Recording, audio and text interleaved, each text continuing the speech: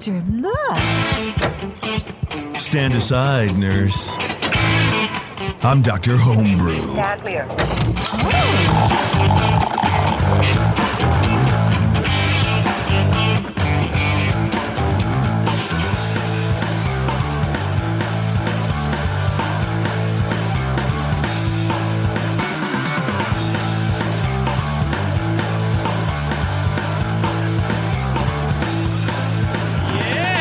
Welcome, everybody. It's Dr. Homebrew. We're here, live quarantine edition. Like that. I guess it's not even really quarantine anymore. It's just avoiding the boomer flu. It's not the boomer flu. It's learning how to be a hermit and love it. Yeah. Or it's act like JP season for the summer.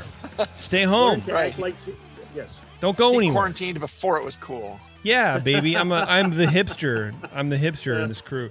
Welcome, everybody. This is Dr. Homebrew. We have a good show for you today, as always. But first, I want to remind you guys about 5-Star Chemicals. As if you could forget, 5-Star is the best way to clean and sanitize your home brewing equipment. They have PBW and they have Star San, and that's what you need. That's that 1-2 combo, baby.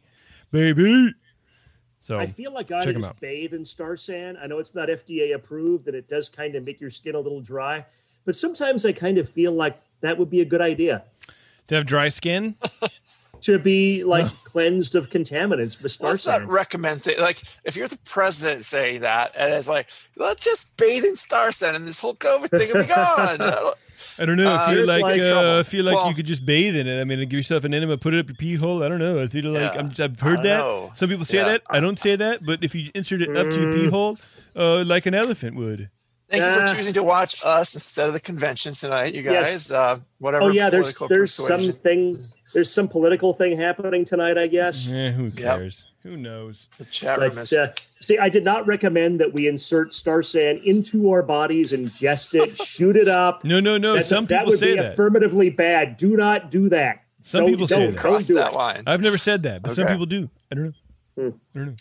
Ken is back with us. Ken, how's it going, man? Good evening again. Good evening again. Welcome again. We have a Belgian Dark Strong this time from you. I've been on a big Belgian kick lately. So my desert island beer, even though it really wouldn't probably be best on a desert island, but if I had to only drink that's my life, it'd be Belgians. Something to sip on a desert island. Yeah. Are these beers that you've brewed before? I mean, it sounds like it. Yes. Okay. Yeah. So this is the second iteration kind of one. The first one I did of this in the Michigan Beer Cup back in 2019, it took bronze. And another guy in our club took silver for us. We had a good representation that year for it. Nice. That sounds great, man. That sounds really good. And you've done some Belgian club projects too, or I think on the last show you were mentioning something about something your club did with the triple, or some other guys. That's more just me and a friend of mine that we kind of been. We've been trying. Yeah, we've been trying to replicate the one beer from Belgium, from Bruges. Yeah. Look at this beer. So already this beer head is vastly, wildly different than your one on the last show, Ken. Can somebody teach JP how to pour a beer? This is how you pour beer. Well, as a beer judge, you're taught to pour the beer straight down to the glass. If your steward's pouring the beer for you, they will pour it like this, and that's what they'll do. It's gently pour it down the middle of the glass. Look, Ken, you haven't got your scores yet, so I'd be nice to me, okay? Wouldn't tip it, but sometimes you get a gusher, and then you do have to use caution. Yeah. Well, and what we're saying, or what I'm saying, is that head has not moved. In your last beer, it would have been halfway down by now. The bubbles are tight, and so that's sort of what I was saying last time. Is that I don't see any big bubbles on the surface like I did on the other one. So I feel like on that last bottle, maybe you had something in there. I mean, look at that creamy head. Look at that thing. This is creamy, yeah. That's great. Yeah. Anyway, let's start. JP's just happy to have beer. Yeah. I mean, whatever. Brian Shaw, why don't you go ahead and kick us in the face with judging? Will. And Ken, you were on the previous show, but for listeners that may not have listened to that show first, you were in a homebrew club. What is that club? It is the Royal Oak Area Homebrew Club. Excellent. Outside of Detroit. Detroit. Go Detroit. Go Red Wings. And I was going to ask you, how long have you been wrong with homebrewing? you? I've been homebrewer for a little more than 9 years now. Red Wings. Oh, cool. I still, it's a thing that I learned from my ex-wife, and it's been like years, and I still can't divorce myself of the Red Wings as much as I can be divorced from her. So I'm not totally divorced from her yet either. So maybe it's a divorce thing. I don't know. That's a different episode. That's a different part. Yeah, that's Jamil's Love Strong. Which the Red Wings start winning, then your divorce will be finalized. Something like that. Oh God, that's might be a while. Then in that case, I just got to hope beyond hope for Red Wings or something.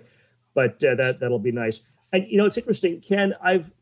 You were talking about brewing Belgians lately, and I went through a phase like a lot of homebrewers do early on, where I was excited about Belgian beer and I drank a lot of it and I tried to brew a lot. And then I kind of got away from it. And as much as I like IPA, and I like IPA, we've kind of gotten to the point where so much craft beer is just IPA that I try to affirmatively go look for different stuff. And I find that I'm gravitating more toward Belgians lately myself. I haven't been brewing a lot, but just in terms of things I want to buy. Interesting. I will maybe go buy more Belgians because I hadn't for a while.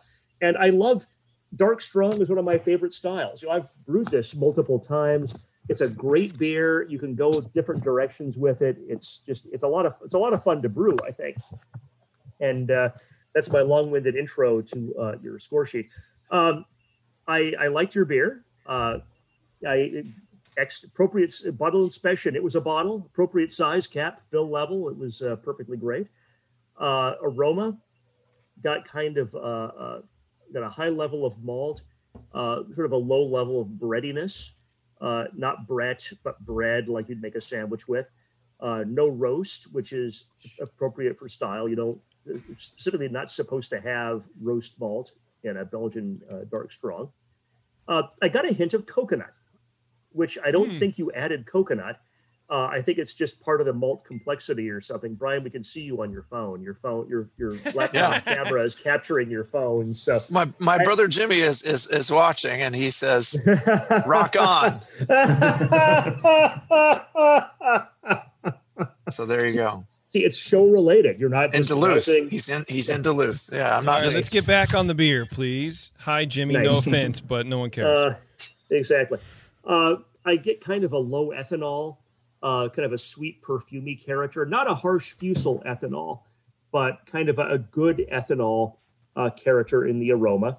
Low raisin.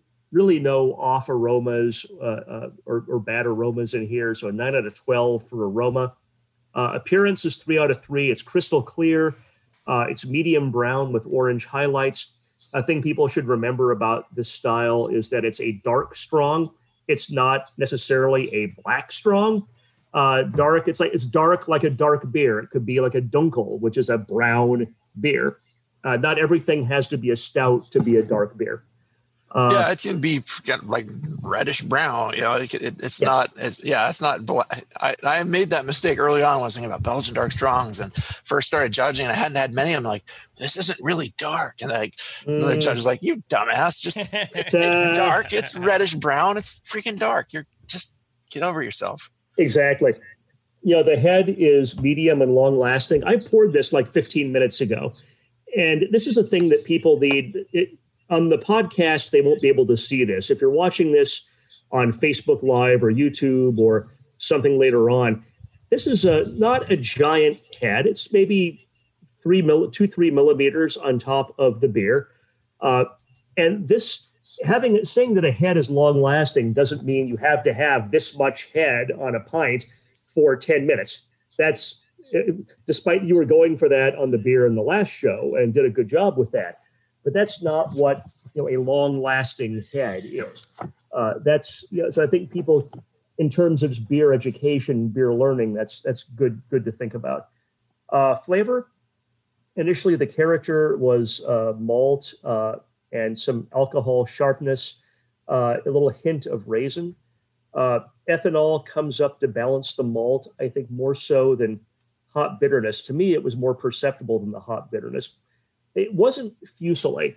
Fusels have a very distinctive, almost kind of headache making quality for me right away, and a little bit of more sweetness and more, there's a industrial, like you're drinking something that you should be putting in your fuel tank or something, not hand sanitizer like we have that everybody has to have nowadays.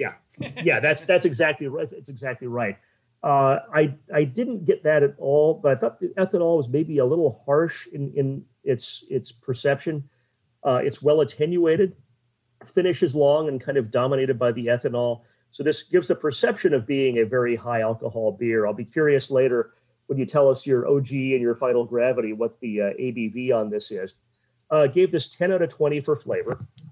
Mouthfeel 4 out of 5. Body is medium. Carbonation's low to medium. High warming, all that is fine. It's a little harsh from the ethanol, but I don't know that I'd call it astringent, but I don't know that I wouldn't. It kind of falls in that category where the style guidelines talk a lot about what is and isn't astringency, and the appropriate places in the score sheet for those things. And ethanol doesn't really, it's funny, for an alcoholic beverage, ethanol doesn't really enter into the discussion in the style guidelines or how you fill out your score sheets. It doesn't really, they don't really discuss if it's a harsh ethanol, is that considered astringency or not? So I knocked it off a point for that. Overall impression, I think the basics of this beer are on point. You didn't make some of the common mistakes that people make when making a Belgian dark strong, which is, the roast malts or tons of special B. I'm guilty of that. I made a Belgian dark strong with way too much special B. Oh, special B is good. Let me put in a lot. Oh God, no! Don't ever do that. It's well attenuated, which is something difficult unless you really understand your process and you have your fermentation process down. It's hard to get this to be attenuated all the way, and you clearly did. So I think your basics are all fine. I think that the two things that I would suggest are if you did add any simple sugars, which I'll be curious later to find out if you added sucrose, dextrose, or any of those, I might back off on that some, because that might contribute to maybe a little more perceived alcohol than you wanted. And also as far as fermentation temperature control, I know from the previous show you can do that. And I'll be curious like what temp you had the fermentation at for this. I might think about adjusting that a little bit. But overall, 32, which is a very good beer. So thank you for sharing. I appreciate that. Thanks.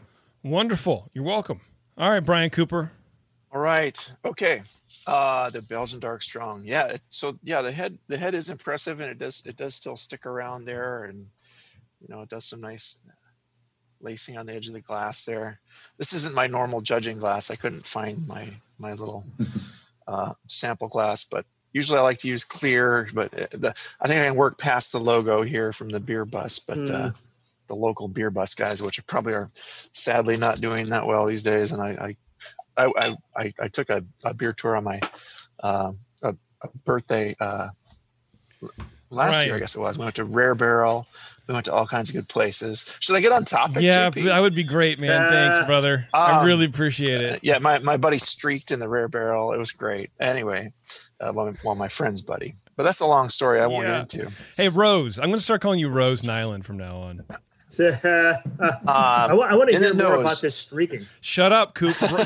Char. Don't distract Cooper. I have to get to bed, guys. Let's go. Come on. Yeah, okay. Same. I need to eat dinner. In the nose. I agree with the raisiny notes, medium raisiny malt notes up front. Firm alcohol presence, I would say medium high, but fairly smooth in the nose. It's got a little spicy, peppery quality, kind of medium, and seems like a light floral hop in there, pretty low level, okay for the style. Medium fruity esters overall. There's no real big fruitiness poking through, but it's kind of general little fruitiness. Seems clean, no DMS or diacetyl. Appearance wise, I found it, I found it to be kind of slightly murky, but a little bit. Yeah. It's pretty it's this one's harder to see through than the triple, even though it's pretty dark out where I am now. Yeah. But it's poured a low light tan head, formed it stuck around for a good while. The first bottle I poured actually last night, the head acted differently. I poured it, and it had this kind of crackly head that just like went and just like faded almost instantly. So like I'm getting again some bottle variation on this, and with bottle conditioned beers, that's inevitably going to happen. But well, maybe not inevitably, but sometimes you can get a little variation, especially after some time in storage. It was like that soda pop fizz thing, and fizzled out. But this one actually is a little bit better, and getting a little bit different impressions off of it. So the malt is lightly in the flavor, lightly raisiny. The flavors overall are pretty light for style. I would say to me, in a way, it's kind of lacking some richness, or maybe there's something that's blocking the richness. It's very dry and has a pretty big alcohol component. It comes across a little more roughly than I would hope. The fruitiness is generally low in the flavor. Phenolics are pretty balanced in the malt. The aftertaste is a hint of dried fruit, and again, a little bit of a biting, almost like leathery, dry note in the finish that's interesting. So it's maybe, they can get pretty dry, and but there should be a little more complexity there to push against the dryness and keep it a little more interesting. But mouthfeel wise, medium light body, low carbon dioxide. The sample I had before, it just kind of dissipated too quickly. This one I would say is a little better, and would maybe score a little better than the one I had last night.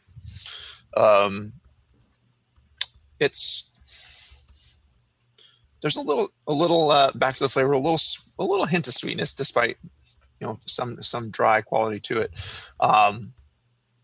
It's not creamy though, but like the one I had last night was a little sharper and more biting for the style than I thought it should be. I thought it should be a little smoother.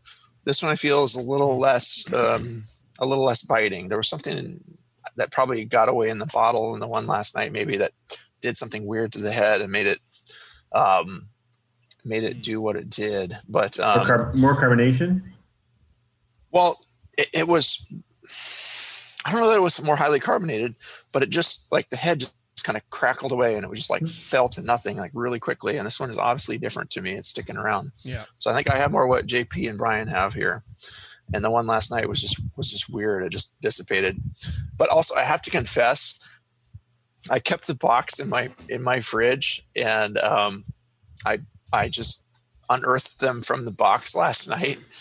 So it was refrigerated as soon as I got it off my hot front patio, and pushed it into the fridge. But like the box was kind of tilted, and some of these were might have still been leaning slightly upside down. So that's the confession of a Dr. Homebrew that means to judge the beers more promptly and store them better. But I was like, oh, okay, get the COVID box from the out exterior world and shove it into my fridge, and I'll wash my hands and deal with that later when it's been decontaminated. But yeah, I mean, anyway, so I'm not sure. Actually, I don't recall for sure if this was one of the ones that was leaning slightly upside down, but I very gently unearthed them and tipped them right, the ones that were upside down, right side up. It's fine. And again, Cooper. I'm getting off on a tangent. It's fine, brother. Here. It's fine. It's cracking the whip. You're doing all right. I love you. I love you for being you.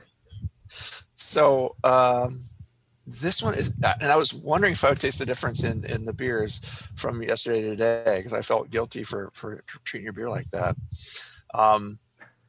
There was definitely some alcohol, though. It had a pretty sharp warmth. There is something a little rough, like a little astringency, a little sharpness, a little bite to it that I would like to be smoothed out a little bit. I mean, when I think, a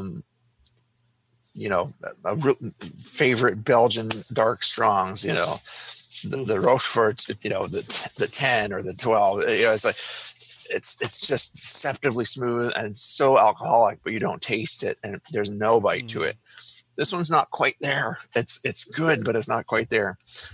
This beer, overall impression, the beer has a lot of promise. It has a lot of redeeming qualities, and the aroma, especially with that nice raisiness that comes through.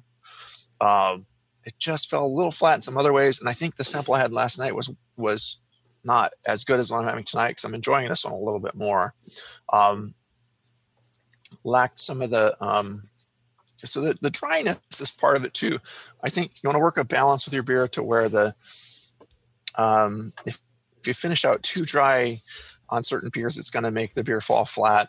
And but depending on where you started and what's in it, complexity wise, ingredients wise, and how you kept the fermentation happy with these beers, obviously, because that's a big component of making a happy Belgian dark strong. Oh yeah. But it didn't have it should have, even though it's not a sweet beer, it should have the impression of sweetness from all the ingredients that are there and everything. Even if there's a pretty good dryness there, it can get a little leatheriness, but it's balanced with something that tastes sweet from the malt. So the dryness kind of takes over everything else here.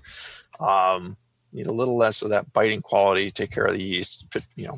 Obviously, what you're doing. Pitch a big, healthy starter, and but yeah, overall, I'd say it's complex enough, but it's lacking a little bit of complexity that would make this a little bit better beer. I scored the beer last night at 29, but I think I would probably score this one more towards what Brian did, 31, 32. There's a little variation either in my handling and storage of it or in the actual bottles that I poured, because this one is still acting much differently. That it fell to a flat, like what's in the top of the bottle here, just no head. And let's note for the record here, we talked about this in the last episode, that these are bottles that Ken very kindly shipped to us, but it happened to be the hottest heat wave we've had in a year. And this bottle sat on my porch for an afternoon in 100+ degree weather, not in the sun, thankfully, but it was delayed a day getting to me, sitting on a UPS truck, probably at 120 degrees inside that truck for a day and a half. So this, through no fault of Ken's, this beer arrived to us through less than optimal circumstances, and that may have had to do with some of the stuff we're talking about. Sure. I have the same feeling. I think the ingredients seem pretty good, very good on this as well, and it's just like something went a little south on this beer, and it's probably not Ken's fault too much. But let's talk about it. I would give it. I don't often jump in, but when I do, I would have gone 34 on this one. Because there is an astringent sharpness to it. I think the malt is great. I think part of one of the hardest parts of brewing a Belgian dark strong is to get that malt character just right. You know what I mean? You need the balance of raisiny, but you also need to clean it up. It can't be cloying. It needs to be multifaceted. It can't just be, here's fucking Crystal 120 and Special B, and then, go fucking brush your teeth. Like, it can't be like that either. There needs to be some lightness. There needs to be some balance. And I think you have a lot of that. You have a lot of layers to your Crystal malt, I would bet. I don't know. Well, the recipes can be really simple, and a lot of flavoring can just come from the dark sugars, It's not... Yeah, it could be really that too. Even malt derived. A lot of times. That's a good point. I think there is a little bit of hop character coming through, but not a whole lot, and it's good. I think it tastes good, but there's a sharp thing going on. So I'd be interested to hear about your fermentation as well. But yeah, I would have thrown a 34 for sure. Anyway, now's your chance, Ken. Go ahead. We're not far apart. We're all within 7. Yeah. So this, I think I mentioned before, this is one we did before. A friend of mine did, and we want to try and do a little bit different approach to a dark strong and see if we can do it us. So this recipe has a lot of actually rye malt in it. Wow. Probably, more so than normal. And we wanted, what we get was that earthy character of the rye malt. And so you can get that out there to kind of present some of that richness, that earthy richness, kind of go along with some of the other flavors that go along with the Belgian yeast. So this batch itself was a 3-gallon batch, so a small winter batch I did. It's been about 8 months now. So I brewed it back in January this year. 70% Chateau Pilsner malt, 11% Weyermann rye malt, 9% just clear candy syrup. We didn't do the dark candy syrup here. We just did the clear candy syrup there. So 9% there. 2% Munich malt, 2% special B in this one. Before we did crystal rye. But I did not have enough time. Crystal rye is a little special order, so I didn't have enough time to do it in this one here. So I substituted out special beef this time instead of crystal rye. We got the 2% chocolate rye, 2% dextrose, and then 2% rice hulls, just kind of with all the rye that we had in there. We had to throw some rice hulls in there as well. Chocolate rye, that's a good choice. Yeah, that's what it really worked out. Like the rye, kind of all those different ryes, we thought really kind of worked well together. The mash, none of us picked out the rye either. That's really interesting. I picked out a little spiciness, and I think the spiciness is going to come from more of the Saaz hops, though, because we did 2 ounces of Saaz hops at 60 minutes for 29 IBUs on there. Use the triple double from Imperial yeast again, which is Westmalle yeast from there. Fermented at 64 and kept it pretty consistent there. So I used one of the tilt barometers to kind of measure where the gravity and the fermentation temperature is at. So it was pretty consistent at 64 degrees from there. So we had that. The OG was 1087. The final gravity was 1015 for an ABV of 9.6. Yeah. Okay. What do you guys think? Close enough to 10 is call it 10. Yeah, you definitely can tell there's alcohol in here. Yeah. So like I said, I don't know. I mean, to be fair, I don't know if the 2%, special B versus the 2% crystal rye is going to change it. It's not going to make a drastic difference in the flavor of this one compared to what we did before. No, that's a perfect amount. Yeah. Now we did do 2% dextrose on top of 9% of clear candy, the clear candy syrup and stuff like that. You're talking, 11% of just straight sugar in that, which maybe is going to come down to some of those harsher notes you're getting because it just kind of got the alcohol up there too much without adding enough body to the beer. Mm-hmm. Yeah. No dark sugars though. No, we didn't need dark. Yeah. What was your fermentation temperature? 64 degrees. Pretty 64. Okay. Yeah. Yep. Okay. Yeah. So that was, you controlled it to a good temp. So there was that's why, any alcohol that I got, it was clear that it wasn't fusel, because fusel is what you get when you have that uncontrolled rise to frickin' 85, 90 degrees. Frickin'. Calm down, Char.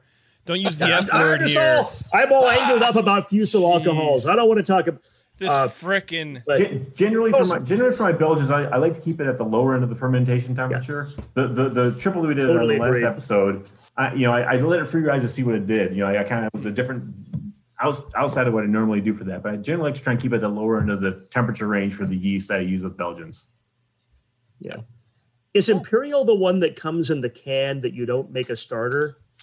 It used to be a can. They used to be a can, but now they come into 200 billion pouches. Did you make a starter? I don't recall on this. I want to say I probably did. Being for most of my Belgians, I generally do. You probably don't. I don't know if they say you don't need to, you probably don't need to. But having said that, for a beer this big, I would always make a starter. And your process, you clearly know what you're doing with your process. So I don't need to tell you that. Yeah, I think anytime I go over 1060 for an OG, I'm used to make a starter with that. Yeah. Agreed. Cool. So from the flavor standpoint, it sounded like everybody was kind of saying like the flavors. You could use a little bit more of an oomph in the malt character, the flavor, the richness on there. I definitely don't. The special B, I think you have to be very careful with. It's like too much of that. It's like it's like any other crystal malt. Too much of the crystal malt, and it's like it just becomes cloyingly sweet and stuff like that. if I look at the rye malt on this, we've got 11 and 12, 13, and if we had to, we were looking at like 15% rye malt on this grain bill possibly. I think it's too much. You think so? Yeah, I think it's too much. I agree. I would throw what crystal malts did you have? Just a special B. Just a special B. I would throw in a crystal 50-60. Or something. I would take some of the rye malt out because there is a spiciness to it, and I've read a bunch of people hem and haw about on both sides of whether rye actually imparts a spiciness or if we are just like you were saying, Ken. Maybe it's the Saaz hops that we're tasting. Well, maybe when you use rye in your malts, in your beers, you're sort of hopping with these sort of earthy, spicy kind of hops. So inherently, maybe you get some of that. I've heard some people say you do get spiciness from rye. Some people don't. In my opinion, I would back down on the rye malt. I think it's cool. Maybe the chocolate rye, can stay or whatever. But I would sort of stick to more of like a traditional, with some of the crystal malt or I don't know. Then again, I don't really know what I'm talking about because I haven't made a Belgian dark strong recipe in fucking 5-10 years. So I don't know anymore. It needs some more double like characteristics to it. The raisiness is there. There's a little bit, but there's other richness in a double that Belgian dark strong kind of you can think of as a stronger version of a double, and it's the complexity raises from there. But there's raisin and plum and I've also read that a lot of fruit. Yeah, and I think that the rye might be getting in the way of that a little bit. I think it's crushing it a little bit, and I wonder if there aren't those sort of unfermentable. Well, anyway, let me back up. I've also read that some recipes can be just pale malt, and then you supplement all those flavors from the candy sugar. I don't know that to be true necessarily.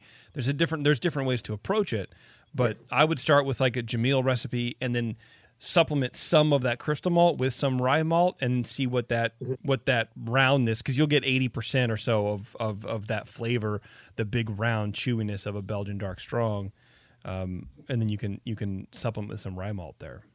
Yeah, and I would echo what Cooper and said before, what Jip was just saying, which is, there's a lot of different kinds of candy sugar, and there's an opportunity to get some flavor in as well as just fermentables.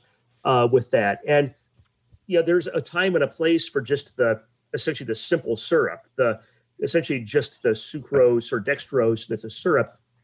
But a beer like this, it's just another layer of flavor to be able to get like one of the dark candies, or even get two different kinds of the dark candy in smaller quantities and mix them if you like. You just add more flavor complexity.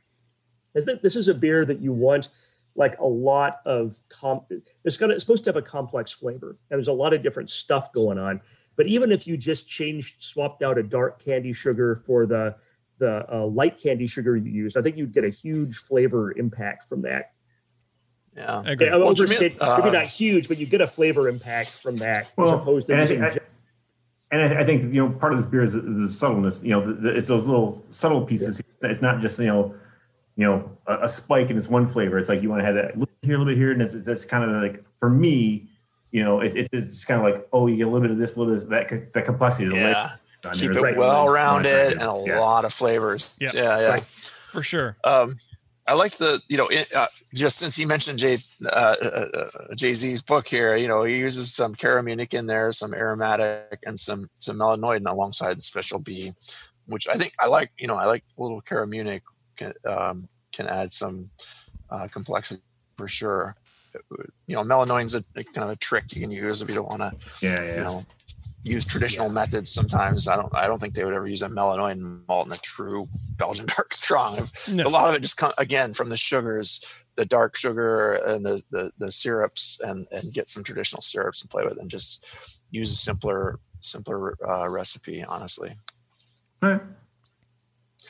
But yeah, great. Otherwise, I mean, strength. It was for 9% or so. It's going down smooth enough that I can drink a good amount of this, and it's a good beer. There's again probably a little abused, and it would be much better if we drank it with you out there. Where you are. I'll send the next batch off in the winter. Mm-hmm. Yeah, that's a great idea. All right, Ken. Thanks, man. We'll let you split. Go to Cheers. bed. Guys, thanks. Cheers, guys. All right, brother. Thanks, Stay safe. Ken. Later, man. Cheers. All right. Cool. We're going to take a quick break, everybody. We'll be right back with a beer that I don't have, but that's okay. I'm drinking a Bo Pills from East Brothers, so I'm all right. Stay tuned, everybody. This is Dr. Homebrew. We'll be right back.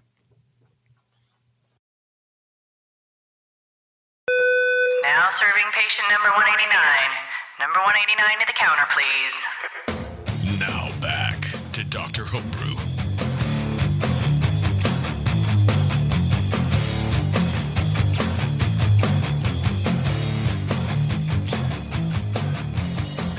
All right, thanks a lot for sticking with us, everybody. We have Tyler on the line. Tyler, what's happening, my dude? Doing all right. Thanks for sending us beer. I was supposed to try to get out to Brian's to pick up the extra bottle you shipped, but I couldn't make it, so I apologize. I don't have your beer to drink, but I will live vicariously through the notes from the Doctor's It just Homebrew. landed. Yeah, so I'm thankful that you could come on and we've got a full show. So yeah, Yeah, 100%. thanks for sending JP. I'll give him the bottle the next time I bring something to him anyway. That'd be great. You can taste it What beer later. did you send, Tyler? I sent a blonde ale. Okay. Just your basic Standard basic blonde ale, man. I'm telling you, you got the. We're looking you at Zoom. You got the college banners in the background. I know exactly. Of course, it's a blonde ale. It's easily slammable. I don't know. Now I'm just making. Is it something that you've brewed before? Is this your first time brewing a blonde ale? Yeah, it's my first time. Pretty much, I've been brewing for 5 years or so, but Okay. wasn't consistent till this year. So I'm kind of going through the styles. Dude, that this, happens. This is the first one I'd say that came out truly drinkable. Okay. That I could probably make it through the whole batch. out without of how bumping. many? How many? Previous? Do you think?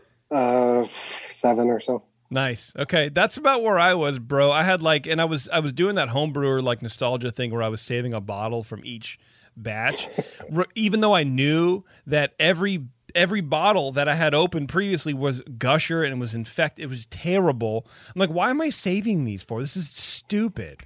So I think it was about 7 or 8 where I was realized, you know what I should probably be doing is cleaning that film out from the spout before I bottle. That kind of dumb stuff. So. I looked out my earlier batches You're were on target. good, but once I started listeing to this show and taking their advice, my beer got way shittier. Basically. Oh wait. This predates anything because that's how old I am. Yeah. Brian. Have you put more dog hair in your mash? Oh, that's true. Who went first last time? Who wants to go first now? I did. All right, Cooper. You're Okay. up. You're up, baby. Pale American Ale. This is an 18A American Blonde Ale. I'm gonna crack this puppy, and this is a beer that it landed on our porches in. This one maybe not 102 degree heat, but it landed after it had probably been on the truck at 102 degree heat. Probably, yeah. So that's this time of year. I tell you, it's we should just stop the show for a couple months and pre-record, catch up in April and May. Nothing stops the show. The show must go on. It's true. Okay. Aroma-wise, it's got a medium grainy malt aroma with a bit of a wheat-like character. Any impression of sweetness is very subdued. Faint citrusy, earthy hop, low fruity esters, no diacetyl DMS, getting just a tiny hint of some yeastiness. I wonder if I got a hint of a little bit of a kind of a pumpkin skin-like character, a little hint of acetaldehyde, but I'm guessing on that one. There was something interesting in there that was not too intense, but it was like, what is that? And it's okay. Could be a little pumpkin skin kind of note. Appearance-wise, it's an orangey gold-colored beer with a low white head, mostly finer bubbles. Actually stuck around quite well. The beer has a slight bit of haze, but that could be also from the transport aspect, because we just got this the other night. Yeah. I literally took it off my porch, put it in a champagne cooler with ice, and shoved it in a bucket of ice and judged it last night. A champagne cooler. Whoa. Wow, yeah. Slow down, So, 1%er. Fancy, one has fancy Livermore. the benefit. Ooh. Yeah, this one has the benefit of having sat in my fridge for overnight, and all the settling that occurs here in one day of fine particles in the beer. Granted, probably didn't do much. Yeah. Well, Jeeves probably shook it up on his way over to you. Yeah, it's been stirred up, and there's nothing we can do now. Flavor-wise, again, a kind of grainy, weedy malt impression, a medium light level, not a very high impression of sweetness, but it's also not finishing very dry. It leaves a little hint of sweetness.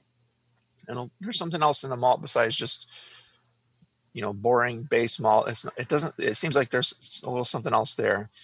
It doesn't have very much bitterness. Obviously, it's not meant to be a super bitter beer. But again, what keeps coming through to me is the graininess, kind of the medium low graininess that lingers into the aftertaste for me.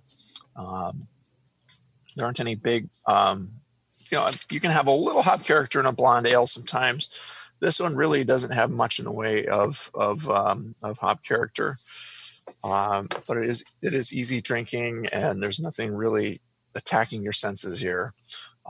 Just a little touch of some earthiness and maybe a little herbal or spice, but it's mostly balanced in the malt. There's not a lot of hop in the bitterness or the flavor of hops or the aroma. So, but again, the beer is fairly clean, and the fermentation seems like it went well. Good ale fermentation, a little light fruitiness, but nothing super strong poking out there. Mouthfeel wise, medium bodied, a hint of, I just got a little tiny hint of astringency, a little, or maybe it's the graininess kind of biting my tongue too. I don't know. There's no warmth. It's not very creamy. Carbonation is medium, kind of where it should be. Again, that the head's still kind of there, and you can rouse it. It's doing pretty good. It's a good quaffable beer, but there's something just a little bit biting in the mouthfeel that takes away a little bit from that, but it's not.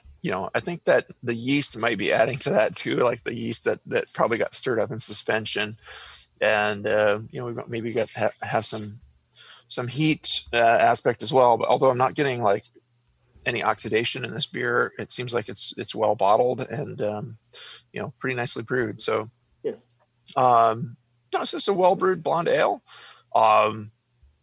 It's maybe just a little bit underwhelming, and that there's nothing that really stands out about it to me. Like there's not an interesting hop or like a really a twist to the malt. It should be basic and it should be quaffable, but to find the right balance, I think I would like a little more hop in the beer.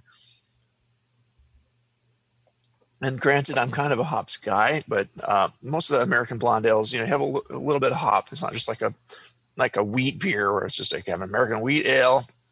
This could almost pass for, in some ways, a wheat ale like kind of beer. It's light, and it's got maybe there might be some wheat in it. I don't know. It's got that grainy aspect that makes it just kind of okay. It's a malt oriented beer. Not a lot of bitterness, anything there. The thing that I want though in a blonde ale is for it to also just be refreshing and quenching. And to me, the graininess is getting in the way of that just a little bit. And a little hop to balance that could make it a little crisper and just kind of, but also it could be, again, the yeast kind of getting stirred up and making a little problem for me here. So something's muddling the other flavors. Otherwise, it's a nice example. It's clean. It's pretty much the style. I would keep brewing this experiment with different malt additions and hops to find a good balance and make it find a way to make it just a little more interesting. To me, a blonde ale shouldn't be just completely. It's not completely characterless or anything. It's the wheat and the base malt. Not much bitterness, not much anything else. But it's clean, so I can't really fault it for much either. It's a good drinking beer. You could sit at a baseball game and drink a ton of these. I give it a 34. It's a very good beer. And I'll probably drink this whole bottle. But I'm curious to hear what Brian had to say about it. Don't drink my bottle, bro. You owe me. We'll go from there. I'm saving your bottle for you. All right. So. All right, Shar. All right. So, Tyler, thanks for coming on the show. I got to ask you the question I always try to ask. Are you in a homebrew club? Not yet, no. Like I said, just kind of picking it up really this year. And obviously with COVID, while it's given me more time to brew, it hasn't really given me the opportunity to kind of outreach so you're in person. He's a lone wolf, Shar. Yeah, you kind of self-radicalized here. So you'll be able to go meet some people, some other folks near you when this is all a little bit over. So I've got to believe that up where you're at, there's a lot of good homebrewers who are in a lot of good clubs, and you'll find the one that's right for you. So that'll be cool. So I like this beer, and kind of to echo what Brian was just talking about, blonde ale is supposed to be kind of low in flavor, low in aroma. The style guidelines talk about how it's, the gateway beer. It's probably not the thing that they actually, the exact words they say, but it's something that people that they're used to drinking fizzy yellow lager can drink and have an idea that, wow, there's something else out there in the world than just, Bud Light or something. So this is not a beer that's supposed to be real huge. It's not a pale ale. It's not a hot bomb. It's supposed to be kind of light and simple and easy drinking. I think it really accomplishes that. Aroma, there's low aroma overall, low malt, no hop aroma, no diacetyl, no off aromas. Very, very clean. Gave it 8 out of 12. Again, this is one of those beers. It's kind of like in a sense, this is like a ale version of an international lager that is an all malt beer that maybe doesn't have a huge amount of stuff in there, but as an all malt beer, it's going to have more flavor than a Bud Light or a Lucky Lager or something like that. It'll be cleaner. It'll taste better. So in some ways, this beer is kind of defined more by what it isn't than what it is. So you did a good job in putting everything in there that should be in there and keeping out the bad aroma. It's going to be 8 out of 12 for aroma. Appearance, 2 out of 3. Has a heroic, long-lasting white head. Heroic. Light straw color. Heroic. If it's got a big head, I like to call it heroic. I don't know why. Sure. It's a heroic head. Yeah, it's the Avengers of Beerhead. More like you float a bottle of what Earth's greatest heroes? Tyler's Blonde Ale. That's one of hers. Kevin Bacon and Tyler's Blonde Ale. Right. What do you want to be when you grow up, Jimmy? I want to be Tyler's Blonde Ale carbonation head. I want to be the Hulk. Probably better than half the things that kids dream of being when they grow up. But probably. My little brother wanted to be a garbage man. Thankfully, he joined the Air Force instead. But respectable career, and you get a pension out of it. Just saying. Yeah, my brother's a garbage man. But he was like 7. That kid wanted to be a garbage man so bad. Oh my God. Anyway, I knocked it off a point because there's some chill haze here. We'll talk about that a little bit at the end. Wow. At least I assume it's kind of a chill haze. It's homebrew and beer in general. I don't really. There's always going to be some kind of haze, most of the time. But this seemed kind of excessive enough where I knocked it off a point. Flavor, there's a soft malty sweetness up front. Hot bitterness comes up to balance in the mid palate. The finish is long and balanced a little bit toward malt. Very well attenuated, which I really like. It's extremely clean. I get no off flavors, kind of low malt, low bitterness overall. But again, this is it's a quaffable beer that you would drink, like Cooper was saying, at a ball game, and you'd have like 4 or 5 of these and be happy and not be smashed and just enjoy yourself and enjoy that a lot. I give it 14 out of 20 for flavor. Mouthfeel, 5 out of 5. Medium low body, medium carbonation, more perky than creamy because it's decently carbonated, which it should be. No warming, it's not creamy, no astringency. So perfect score on mouthfeel. Overall impression gave it 7 out of 10 for a total score of 36, right? Just a couple of points away from what Cooper had. I think it's a really well-crafted beer. You did a nice job with this. And you've been brewing for less than a year, you said? Consistently for a year. I'd done a couple of batches over the past few years, yeah. But still, I mean, this is a really nicely done beer for something you've done early in your home brewing career. So well done. I don't think I made anything this good until I was 3 or 4 years deep in the hobby. There's not a lot to hide behind in this style. And in that way, it's like an American light lager or American lager or one of those, where it really shows off your skill with process. Because there's nothing objectionable in here. And to the extent that we are giving it the scores in kind of the mid 30s that we are, which are good scores, it's because of it has nothing. They're more like, I think, recipe issues or minor problems or something. None of them are process issues. I think what you're doing is fundamentally really good, and just keep doing what you're doing. I might add a little more hop flavor and aroma, like not a lot. This is not a pale ale. It's not supposed to be a hot bomb, but not more bitterness at all. But I might bump up your flavor and aroma hops maybe by a third, like 30% or so. A smidge, a smidge. Maybe 25%, but just a little bit. Because again, you're trying to introduce people to flavors and aromas that are pleasant and good, but maybe they're just not used to. And it would give it a little more distinctiveness. Then also with regard to the haze, and it still kind of lingers as it warms up some too.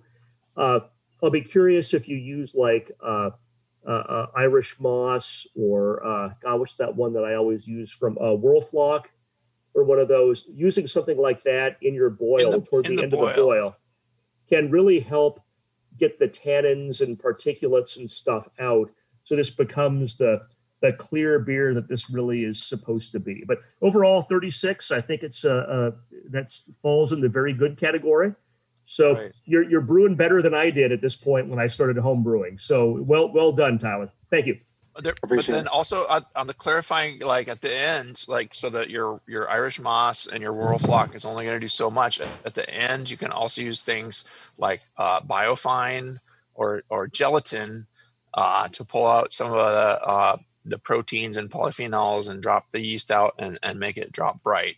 Biofine, I like. That's a great one. You know, gelatin is okay too. You might want to bump up your hop component even a little more because it's going to pull out a lot of polyphenols and drop a little more out than, you know, it tastes good in the fermenter, and then you drop everything out and some of your flavor goes away. That definitely does happen. So I mean, but it's not a pale ale or an IPA where you have to like, oh, I need all this hop to stay. Doesn't matter as much. A little more, it's gonna be fine. But there's some clarifying agents that'll make it drop bright nicely, and just cold and time will also help. But that, you know, and I think that's also gonna clear it up and maybe make it a little more crisp and refreshing. Like I was, you know, there's something in there in the haze that's making it a little bit muddled, but not in a bad way. Again, it's a very clean beer. So I'm curious. What do you ferment in? Are you using plastic buckets still, or did you graduate? Do you have glass fermenters? Do you have a stainless steel? And then is there any wheat in the beer? Because I'm getting a real big graininess, you know, like a wheatiness to it. And so we'll let you talk about your recipe, please. Yeah. So to the note on the refiners, I did use Irish moss, and it came out of the fermenter really clear. And the first couple of bottles, I stuck them in the fridge for about an hour or two, and when I poured them, they came out clear. And then next day I poured another one that had been in there for a day, and I was like, where did this haze come from? So that is a chill haze, as Brian. Yeah. Brian called it out. Yep. Good. Yeah. Let's see. Your first question was the fermenters. I did sat in a week in a plastic bucket, and then a little less than a week or maybe a week in glass carboy. I had been getting some heavy yeast flavors on my previous couple batches where I had not done the secondary, and so I tried the secondary, and I think it turned out a lot better. Good. No wheat in my in my recipe. There is a heavy hand of Pilsner malt. Okay. And then a little bit of Cara Pils and Victory. I think 805, which is probably the best blonde ale you can buy. I think that either they did and they changed it, or they still do have a little handful of honey malt in there to kind of give a little bit of that character that you were talking about, Cooper. So, and maybe that might be something to add in there. It's, adds a little sweetness. It doesn't really taste like honey, but is that little sort of like, We should get Brilson on the line here. Just I'll dial him up right now. Hold on. Yeah. Hey, Matt. Yeah, no, you don't want to. No, you don't want to talk. Oh, well, but I just thought. Never. Don't call you again. But Matt, hello. No love. Oh, he's gone. You were hung up on by our close personal friend, Matt Brindleson. I can't believe it. It's true. Yeah, so that might be something to try, too, to kind of give a little bit of that depth in there, too, because obviously I haven't tasted it, but blonde ales it's very easy to go into that sort of, flatline flavor with a blonde ale, because it's a blonde ale. You don't want a whole lot to it, right? But yeah, so that might be something. I don't know. Yeah, enough carbonation to keep it peppy, and it's got a lingering, the flavors that are there are good. So, yeast wise, did you American ale yeast, or what did you use in it? Yeah, 1056. When I fermented at this time, it was the hottest couple days yet of the summer. That happens, man, every time. and that's kind of reason why. So when I brewed, I wanted to brew a style that my mom and mother-in-law would drink. Smart. And so then I also had to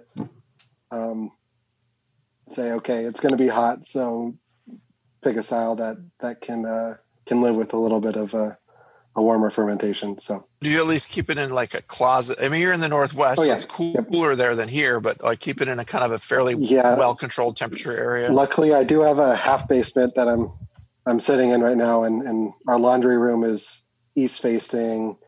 There's no vents that go into it. It actually stays surprisingly cold. I was able to keep it under 71 for the most part for the first few days.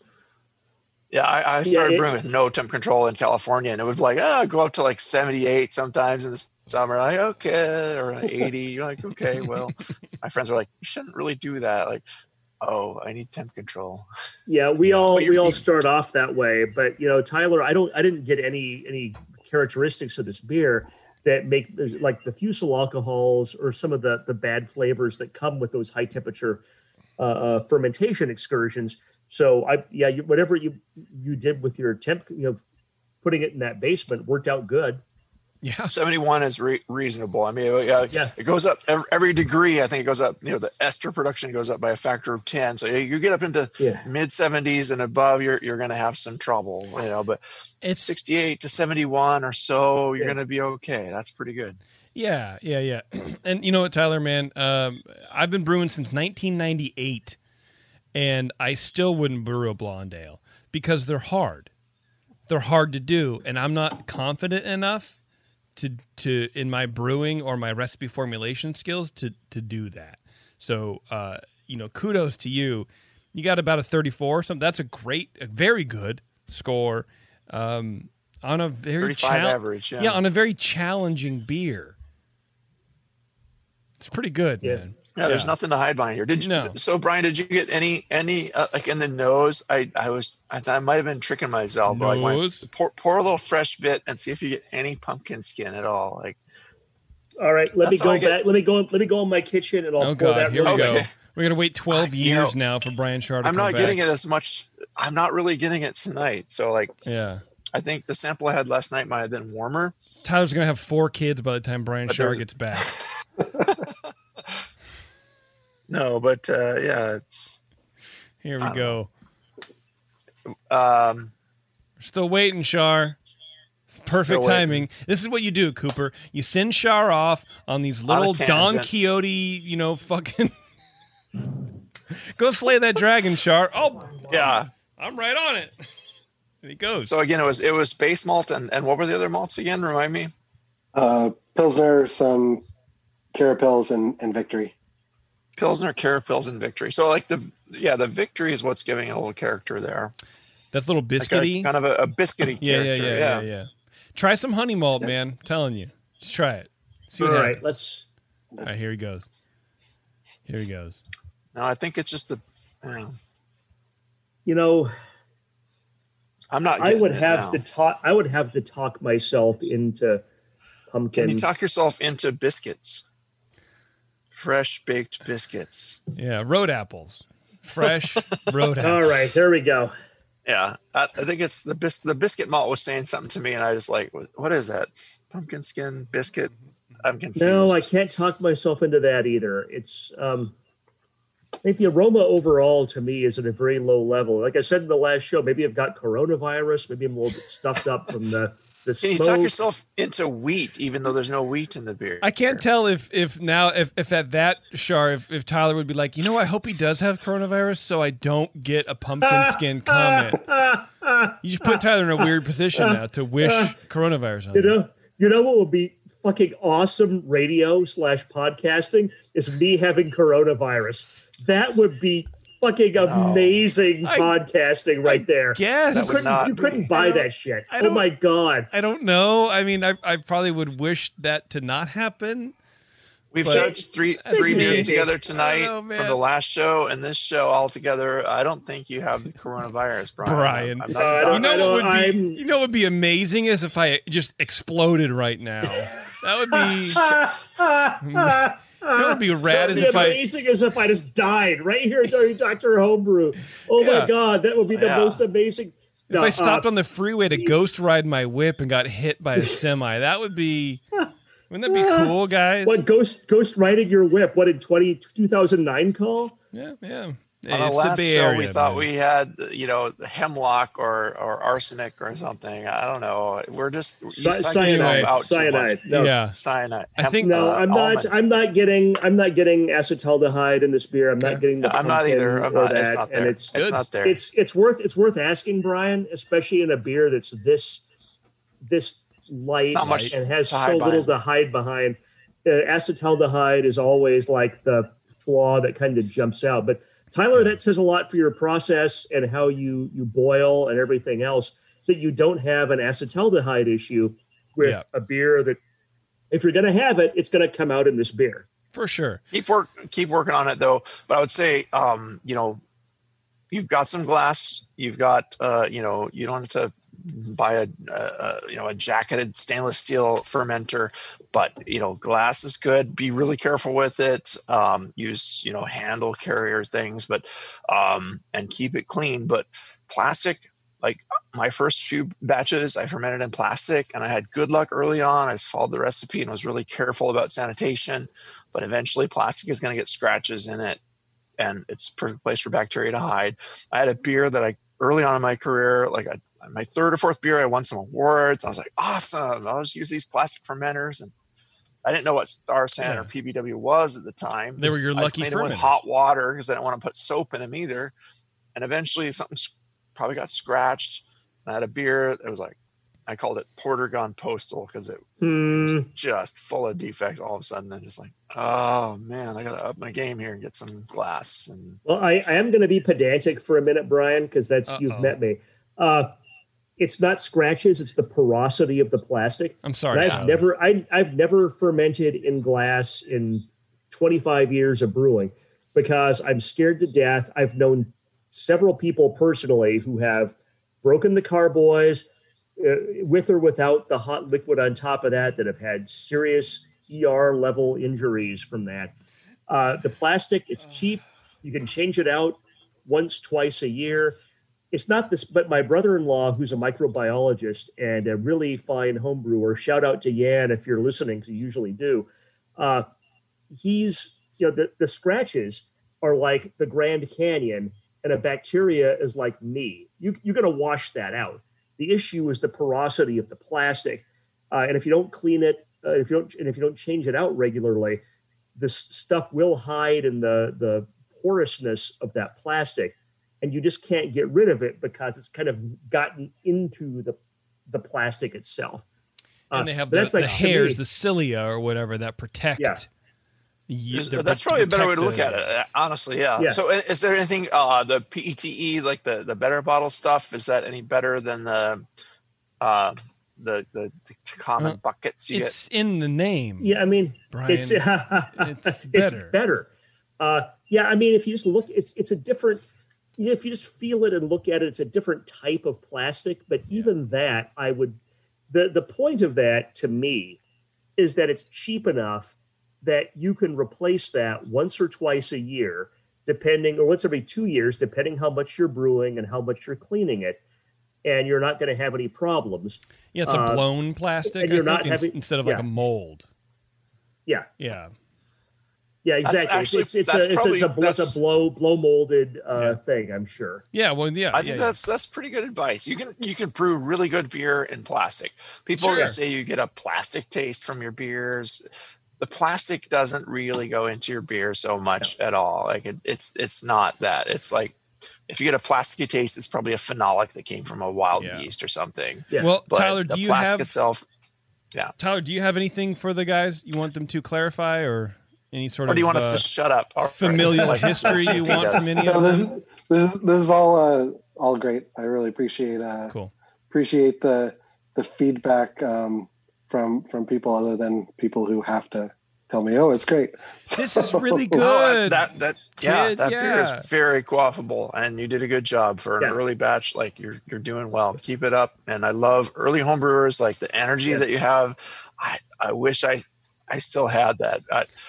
Because of the apocalypse, I might soon have to just homebrew everything I drink soon. So but kudos to you, and keep the bug going strong and enjoy the hobby. Yeah. It's great. Yeah, and Tyler, send us some more beers as you progress, and things that are good, things that are terrible. Send us things you have questions about or whatever. We'd love to get some more beer from you. Truth. Yeah, sounds great. I've got some ideas for the fall. So nice. As things turned out, I'll definitely keep you guys in mind. Please do. Awesome. Very all right, cool. Tyler. Thanks, brother. Appreciate it. Thank you. Cheers. Stay safe. All right, that was Tyler. Let's take a quick break. I think we've only done one break, right? Yes. Yeah, I think so. Let's take a quick break, and we'll come right back. We'll wrap things up. It's Dr. Homebrew. Hang on. Hello, fellow BNers. This is Sully from the 21st Amendment Brewery located in San Francisco, just 2 blocks from Giants Park. Before Nico and I opened the 21A and before I was a professional brewer, I homebrewed on my small 4-burner apartment stove in a back house in Santa Monica, California, making my extract brews before graduating to the daunting idea of all-grain brewing. Homebrew books and information was hard to come by back then. The internet hadn't been invented yet, along with other things we take for granted today, like electricity and potable water. One thing I wish I had back then when I was learning was a radio show that could teach me the ins and outs of brewing and answer questions that I had about homebrewing, a resource for making great craft beer. The 21st Amendment Brewery is excited to be a proud sponsor of Dr. Homebrew, a great show that teaches you what you need to know about making incredible beer. Good stuff. Listen up, you might learn something. I certainly did. And thanks for your support. Tasty Crack Kings. The leader in affordable, high-quality kegerators is here. Introducing Komos, the kegerator designed with serious beer drinkers in mind. It features an all-stainless steel draft tower, a major upgrade over traditional chrome-plated brass towers, and Komos keeps your new tower cold with their air-cooled tower fan, wrapping your beer lines in frigid coolness. Your beer is poured from innovative forward-sealing faucets that don't leak, so they stay cleaner for longer. Dual gas inlets on the rear of the fridge allow you to run both CO2 and nitrogen gas. Serve your beer with CO2, serve your kegged wine, or even cocktails with nitrogen. The digital temperature display has the largest range available, allowing you to use the Komos Kegerator for fermentation if you need to. And now Komos Kegerators ship with Duo-Tight draft fittings for that click-to-connect assembly we've all dreamed of. Buy direct from KomosDraft.com and receive free shipping on your order. That's KOMOS Draft.com.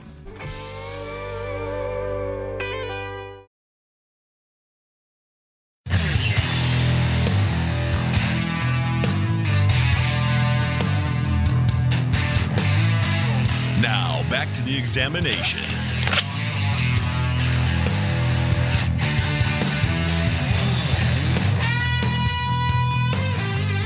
All right, welcome back, everybody. It's Dr. Homebrew. Thanks for hanging out. We had a pretty good show for you guys today. We drank a Belgian Dark Strong, and the boys drank a blonde ale. I tell you, you guys, it's when I was first homebrewing, the beer was terrible. Not only that I made, but I think that just people made in general. And take a can of hopped malt syrup and dump it into some lukewarm water. Yeah, it wasn't mix quite it with some that. sugars. I missed that wave by like 5 years or something like that. Yeah, me too. It's like you pick someone's house flavor out. I love telling the story because I just like making fun of McDulfer sometimes.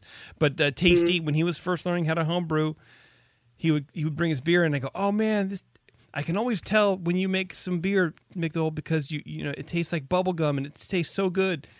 And I thought that was a compliment at the time, and we all thought that was a compliment at the time because it was, and it wasn't that it was bubblegum beer tastes good, but it was I can always tell when it's your beer because it's so distinct.